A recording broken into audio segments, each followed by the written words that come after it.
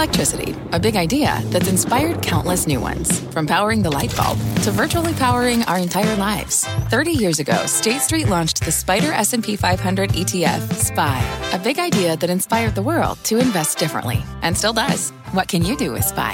Before investing, consider the fund's investment objectives, risks, charges, and expenses. Visit ssga.com for a prospectus containing this and other information. Read it carefully before investing. SPY is subject to risks similar to those of stocks. All ETFs are subject to risk, including possible loss of principal. Alps Distributors, Inc. Distributor. Bring in show music, please. Hi, I'm CNBC producer Claire Odumodi. Today on Squawk Pod. Inside the week that was Wall Street's busiest in years. Joe Kernan and Andrew Ross Sorkin reunited. Oh, goodness. I've had people appealing for me to, God, get back there as soon as you can. It's off the rails. The brewing banking crisis. Preach some personal responsibility. That's what we've been talking about all week. The dramatic saves. At least Wall Street is stepping up. They're heroes. Wall Street to the rescue. And the critical choice facing America's Federal Reserve now. I think that Jay Powell's great conundrum next week is, do I go to, he's not going to go 50. Do I go 25 or not? And if I'm going 25, am I going for the right reasons or the wrong reasons? Diagnosing the cause for alarm with Lazard's Peter Orszag. Here's the problem. Writ large, the regional banks have relied on a business model that relied on uninsured deposits. And what's changed after this stunning week? Success has 1,000 fathers and failure is an orphan.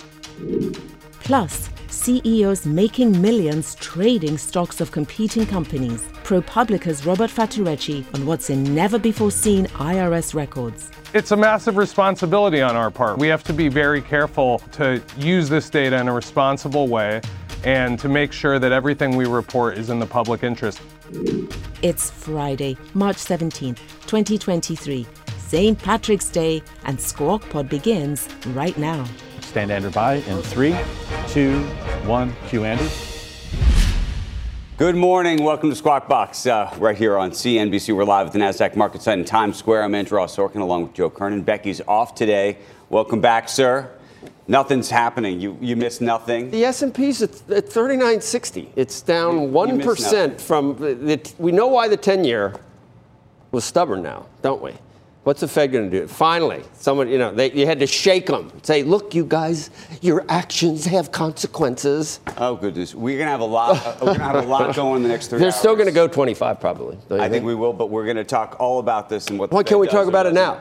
We got 3 out. Because we got the U.S. The futures aren't doing anything. They're barely moving at all. They're up 26 points or so.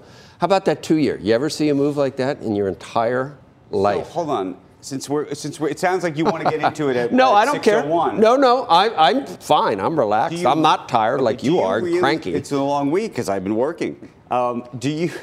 Hello. Yeah, you're doing a heck of a job.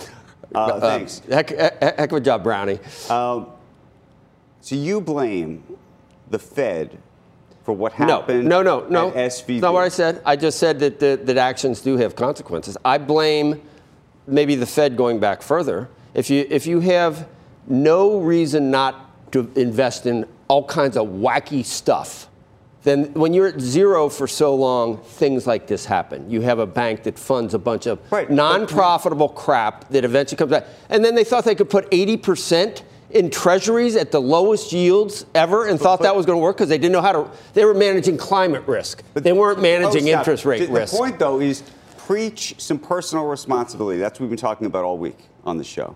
That's what you've been talking about. I haven't seen it, so yes. I missed that. The personal responsibility. Who is that? Don't you think that if you are an executive running a bank, whether you're First Republic, whether you're SVB, let's not put them necessarily in the same category, but at the moment they're somewhat in. Which person are you talking about? The executives? No, the point is if you are people made these choices, but it's not the fault.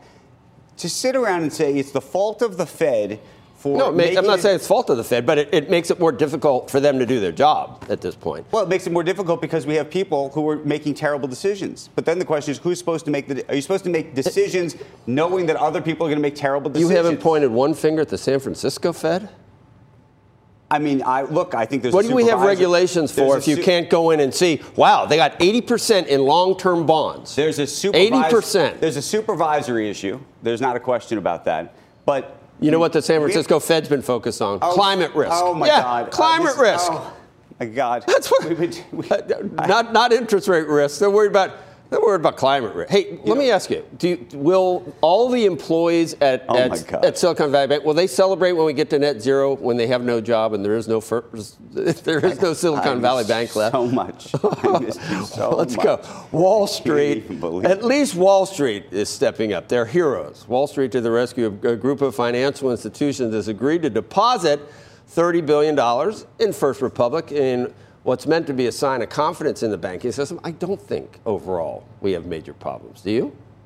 Well, what I was going to say is we keep looking at SVB and saying that they made these terrible errors. They didn't do a great job, but I still think, and I've said it all week, this is one of the great unforced errors of our time, which is to say this didn't even have to happen. There were the mistakes. Were in the balance sheet. You know who they were funding. You know the way that. Oh, but you don't think they were doing subprime loans to companies these little tech startups that are. That was not their problem for markets. But that was not their. So the problem was the bond. The problem is from the editorial page of the Journal. Okay, so then they should have had a little bit better risk management and not been in all those long bonds, right? No other bank is at 80%. No, that to the degree that there was a problem. Why was their eye off the ball, though?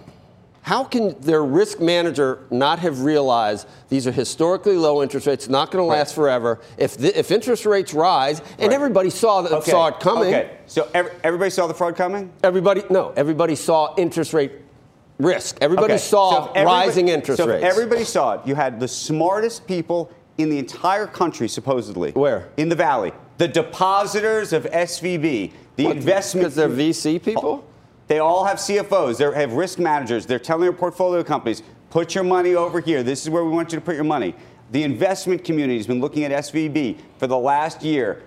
They have blinders on. The analysts, they all have blinders on, and so we sit around. And the San Francisco Fed. Okay, so everybody everybody does this, and then we say it's because of the Fed broke the San Francisco Fed. I mean, come on. Partly the San Francisco Fed for not looking at the book and not realizing that was coming. Failure has a lot of fathers. How many people knew before the San Francisco Fed that there was a problem? Why do you think it was like a Twitter engendered run on the bank? Why do you think all these VC guys knew there was a problem at the bank?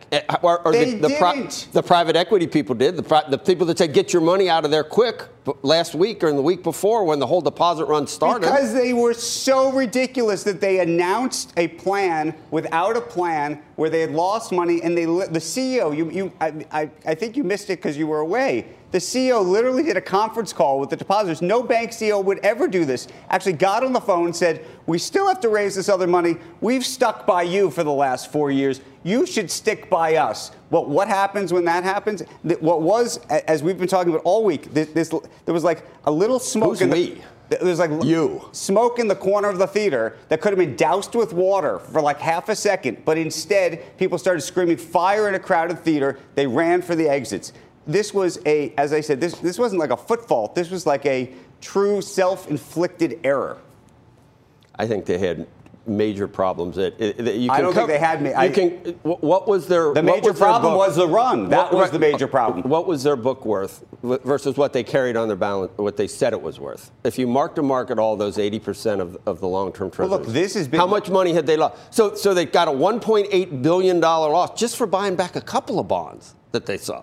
Right? No, not a couple. $22 billion. Yeah, and they lost $1.8 billion. That'll get your attention, won't it? But that was basically where most of the losses were embedded. So the whole point of what they were trying to do at the time, and I have no sympathy for what was happening, but what they were trying to do at the time was effectively get rid of these bonds that had locked them in at these rates, so that they get new capital in, so they could invest in higher yielding bonds, so they could capture a higher multiple from the stock market. That's what was happening. Right. So why, when did the CFO say, or the risk manager said she was leaving?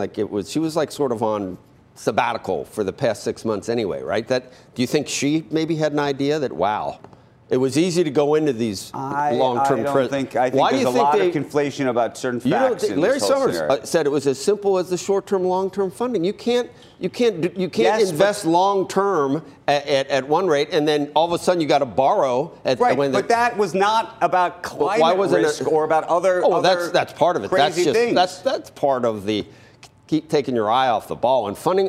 Why do you think they funded all these companies? That's where the money is. Right now, after the IRS, the Inflation Reduction Act, and all these, we're trying to create an industry and fund all these. This bank was only too happy to fund all these. There's not even a need. But that wasn't their problem. Charging this, stations and batteries.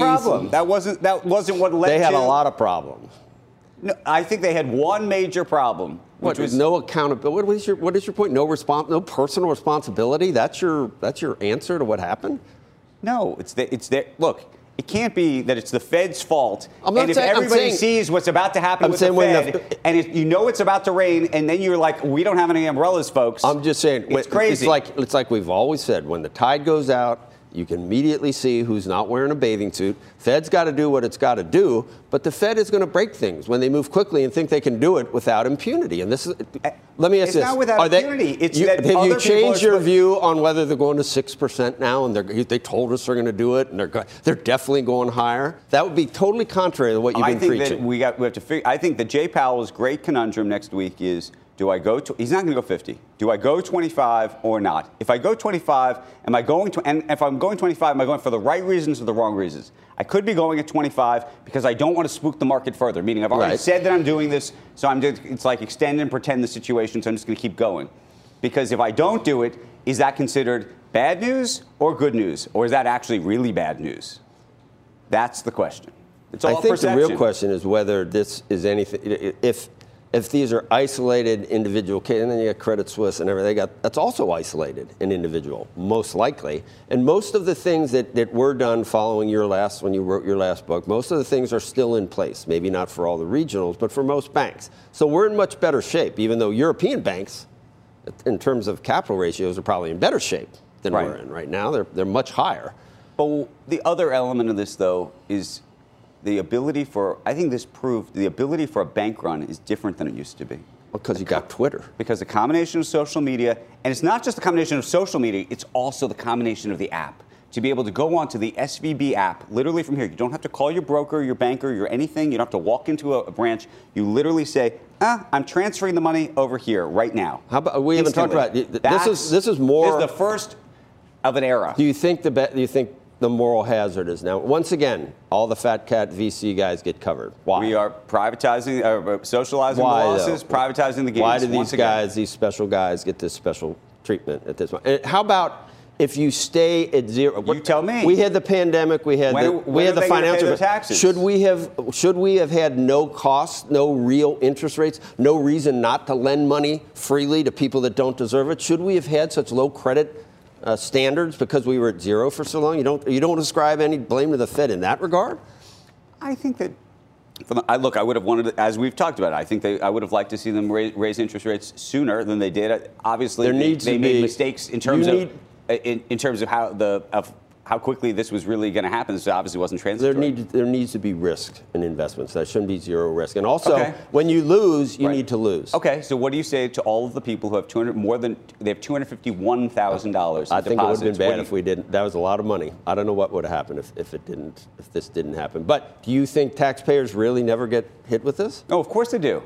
One way. They don't get hit with it necessarily in the context of additional taxes. What they're going to get hit with is the context of higher interest rates and banks loaning them less money in the future, and higher FDIC insurance premiums to the banks, which then get put on you.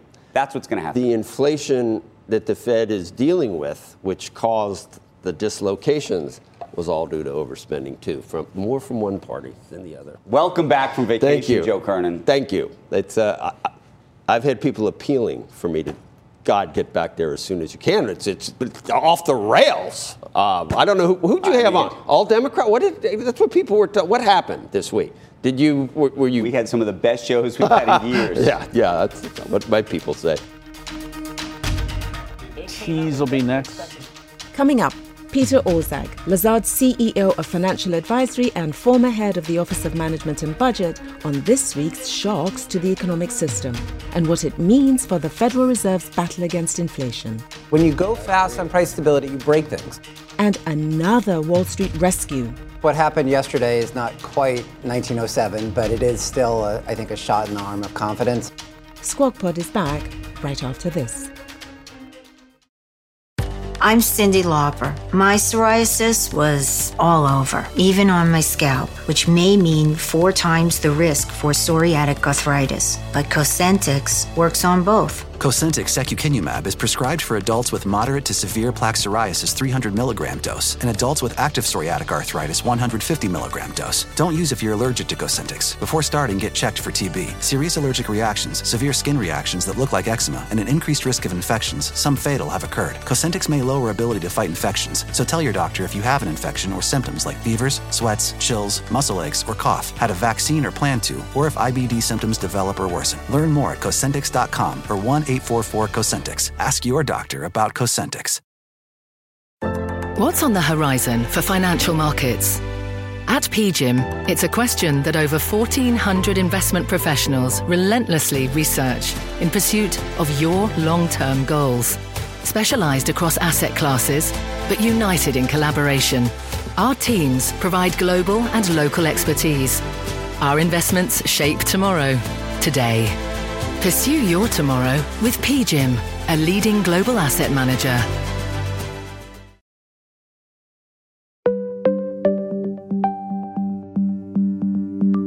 This is Squawk Pod from CNBC at the end of one very busy week. 2 banks collapsed, a third rescued, and central banks from Washington to Zurich and beyond boosting a shockingly troubled banking system. So what happens this weekend? Let's get back to Joe Kernan and Andrew Ross Sorkin. Wall Street to the rescue. A group of financial institutions has now agreed to deposit $30 billion in First Republic in what is meant to be a sign of confidence in the banking system. Bank of America, Wells Fargo, Citigroup, and JP Morgan, they're going to contribute about $5 billion apiece. Goldman Sachs and Morgan Stanley will deposit around $2.5 billion each. And Truist, PNC, U.S. Bancorp, State Street, and Bank of New York Mellon, they're going to deposit about $1 billion each. Deposits are obligated, to stay at the bank for at least 120 days. So there's still some nerves and questions about whether that bank is ultimately going to get taken over in the next several days and weeks. We're going to talk to Peter Orszag maybe in just a moment about that. Take a look at some of the other regional banks, though, as well. You're looking at Comerica, KeyCorp. PacWest Bancorp down another 5%. Western Alliance, and I've been wondering all week whether there's not some more work to be done behind the scenes when it comes to the government trying to do some, I was hoping not shotgun marriages. I thought that we were going to have a little bit of support for all of this so they'd have a little bit of time. But I think there's going to be a busy weekend, folks. I do. And sticking with troubled banks, a Bloomberg report says Credit Suisse and UBS are opposed to a forced combination. It says UBS would prefer to focus on its own wealth-centric standalone strategy, and Credit Suisse wants time to pursue its turnaround strategy. And a takeover of Credit Suisse by larger rival UBS was one of the options reportedly being considered this week before the Swiss government's emergency lifeline. We got some breaking news. SVB Financial filing for Chapter 11 bankruptcy in New York. This just literally happened within the last 3 minutes. Our next guest, we should say, was on the show exactly 1 week ago when news was breaking about Silicon Valley, its bank, the impending demise. At that time, his initial assessment was that the FBC situation was potentially dangerous. I want to talk to you more about that. Now we've got the bankruptcy. I don't think the bankruptcy unto itself is dangerous, but where do you think we are? I want to sort of pull this forward. Peter Orszag is here as the CEO of financial advisory at Lazard, of course, former director of the Office of Management and Budget under President Obama. But First Republic, yep. Is there a firewall? Do you think we're playing dominoes? Where are you in terms of, we were looking at Comerica, KeyCorp, PacWest, Western Alliance. What do you think is about to happen here? Well, first, what happened yesterday is not quite 1907, but it is still, I think, a shot in the arm of confidence in terms of significant deposits being moved into First Republic. But here's the problem. Writ large, the regional banks have relied on a business model that relied on uninsured deposits. Right. And so I think here's what needs to happen at this point. The government needs to make explicit what I think a lot of people are assuming, which is that for the foreseeable future, uninsured deposits don't exist. Everything's insured. Now, they can't do that technically. They don't have the power to do it. So what do you do? What you can do is you can come out and say, we are going to propose legislation to do that.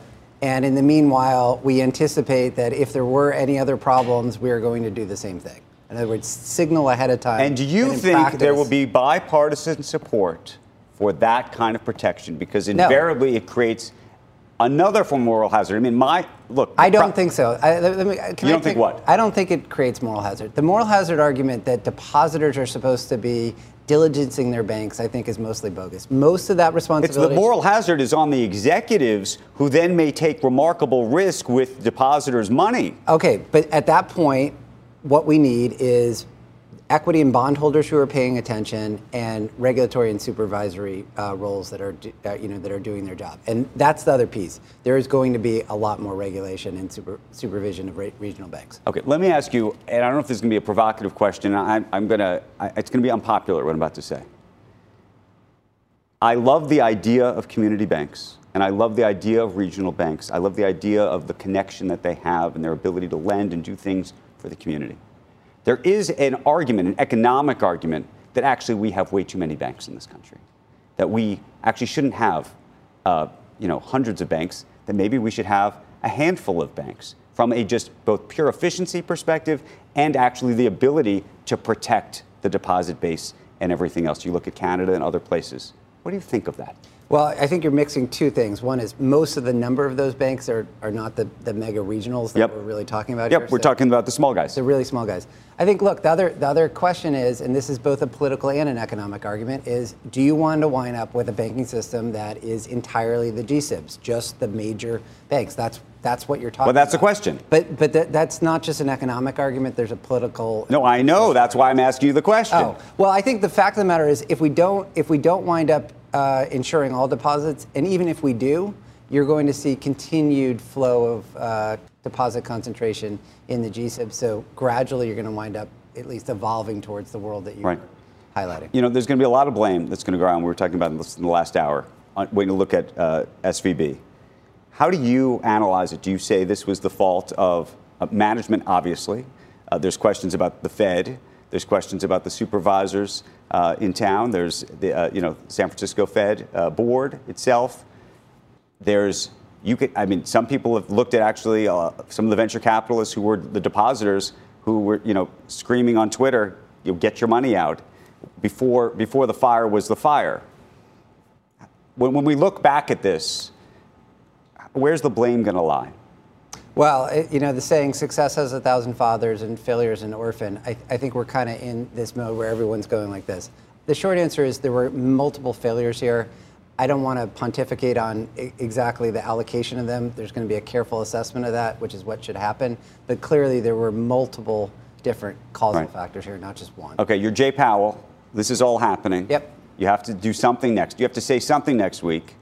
Do you go 25 basis points? Do you not? If you don't, what does the market actually think? Do they go, oh my goodness, things are much worse than we thought?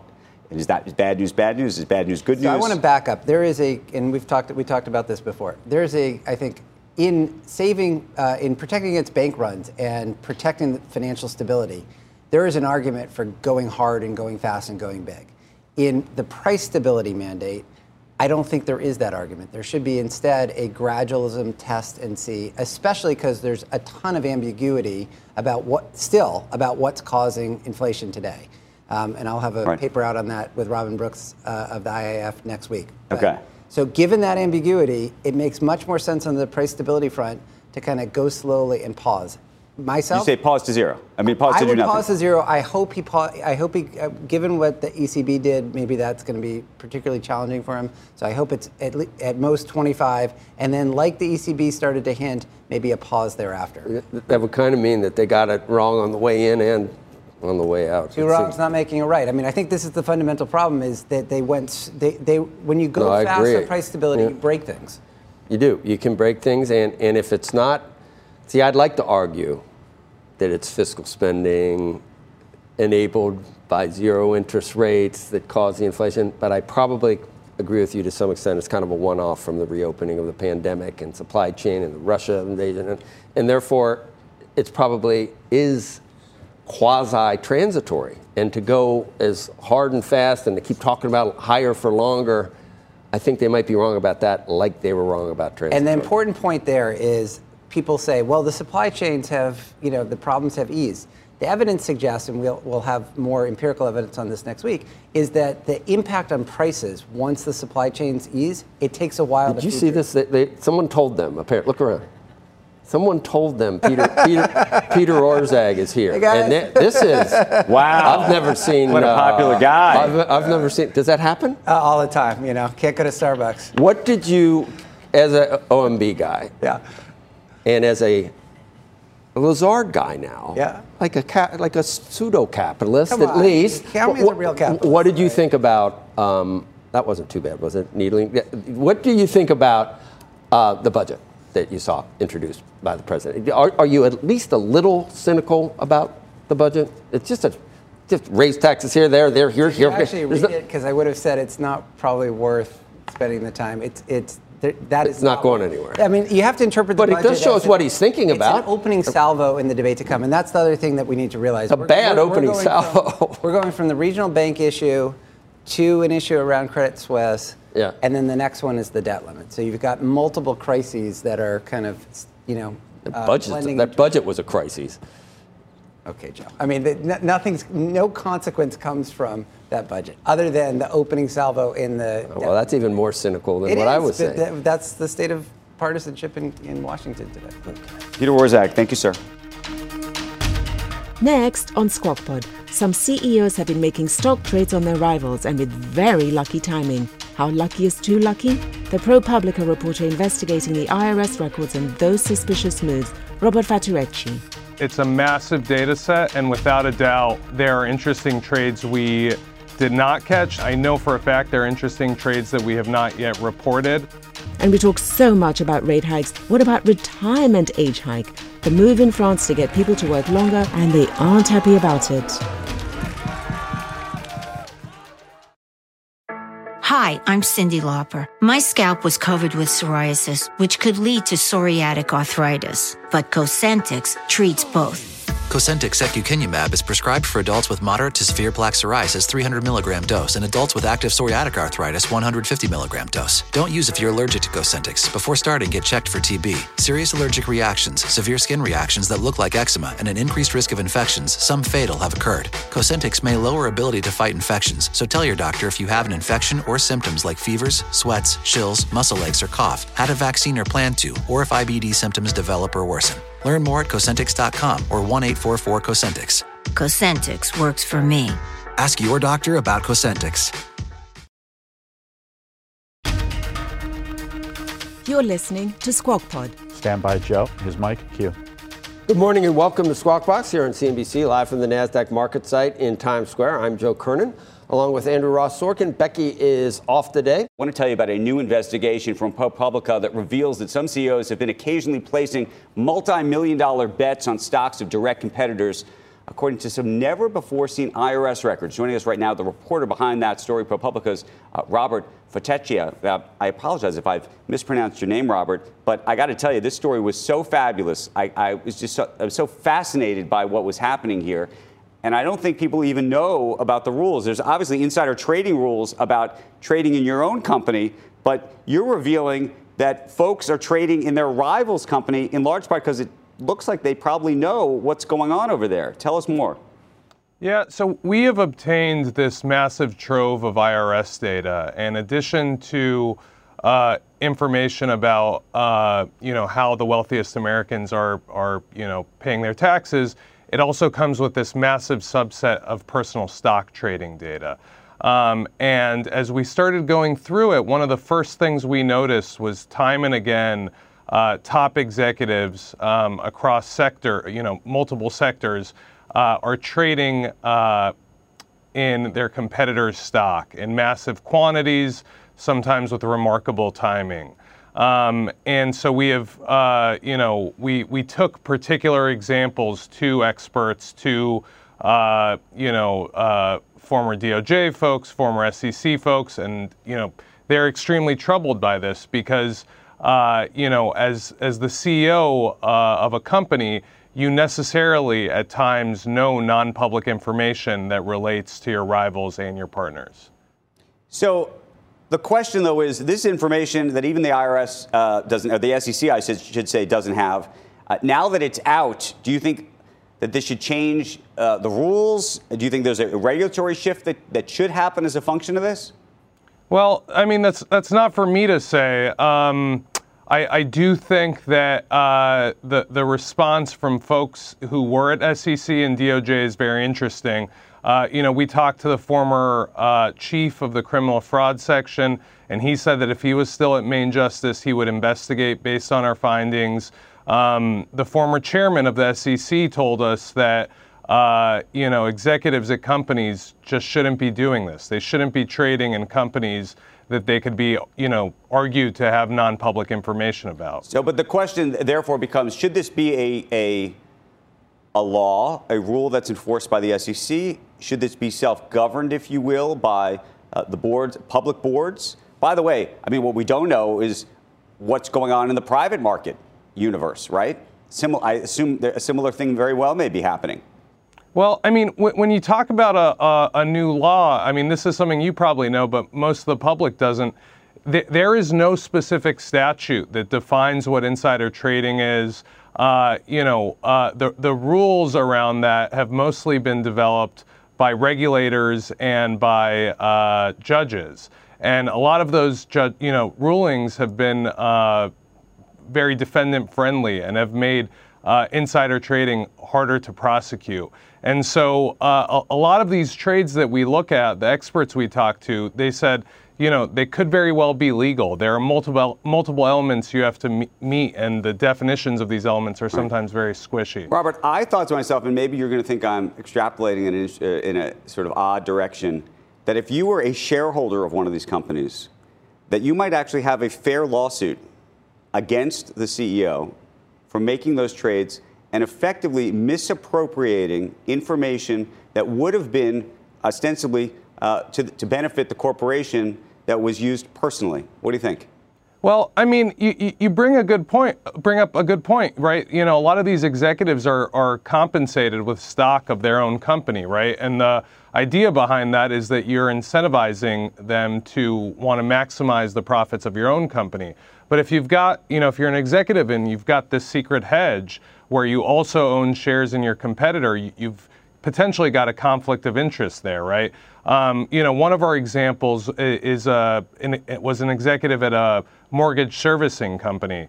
And at the time, one of the big banks was auctioning off rights to hundreds of millions of dollars of mortgages, right? And, these two companies were competing, and his company lost out. But very soon before that, he had bought shares in the competing mortgage servicer, and its stock skyrocketed. So even though the company lost, he won, took in a huge profit, immediately sold the stock.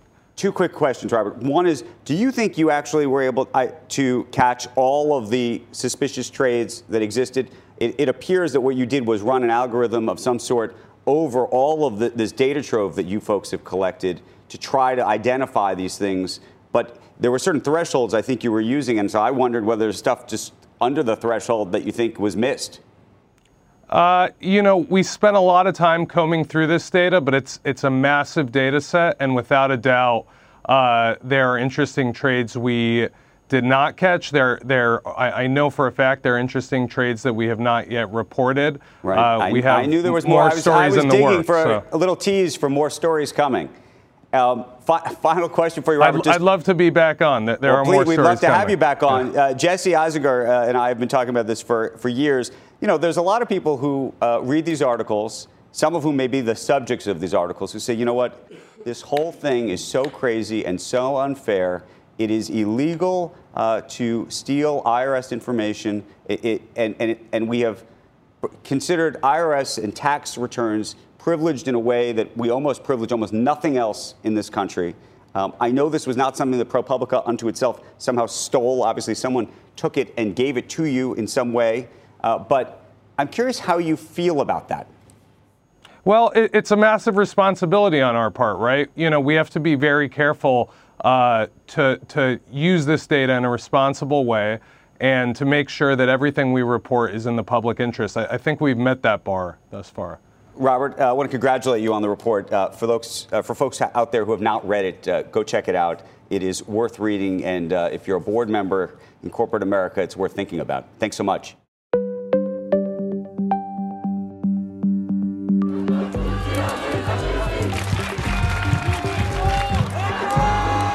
In France, President Emmanuel Macron is bypassing Parliament and invoking special constitutional powers to raise the country's retirement age. That move puts him at odds with France's legislative branch and millions of protesters who streamed into the Place de la Concorde in Paris yesterday, clashing with police, setting scaffolding on fire. Macron used a contentious provision called Article 49 to push the unpopular pensions bill through the National Assembly without a vote. It raises the retirement age by 2 years to 64. Government officials said that the change was essential to ensure that the pension system doesn't go bust. Now Macron is facing threats from the far right and far left to hold a vote of no confidence. And if successful, it would force his government to resign and would kill the pension overhaul. I think demographically, we're living longer everywhere. We're living longer everywhere. We're facing some of the same issues here with the same type of problems of actually addressing them in a way without really angering people that they affect. Whenever we talk about it, even when we talk, I think we talked about it with Vice President Pence. He goes, we need to raise the age of when you start getting these things. Not for people now, but like 25 years from now, you can't even say it. Unless you talk about it with people that are like 30 years old right now. Over in France, they had a good deal, Andrew. They had a pretty good deal. Did you read some of the articles? They vacation in the summer. The one gentleman was 75. He had been retired for 14 years.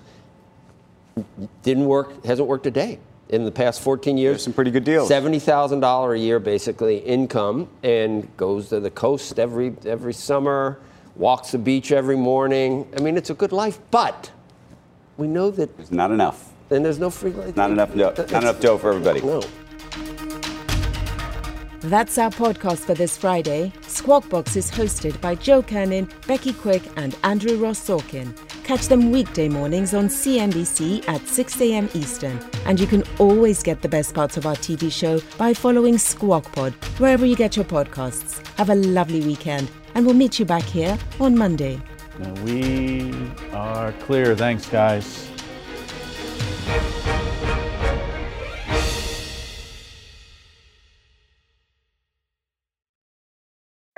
Hi, I'm Cyndi Lauper. My scalp was covered with psoriasis, which could lead to psoriatic arthritis. But Cosentyx treats both.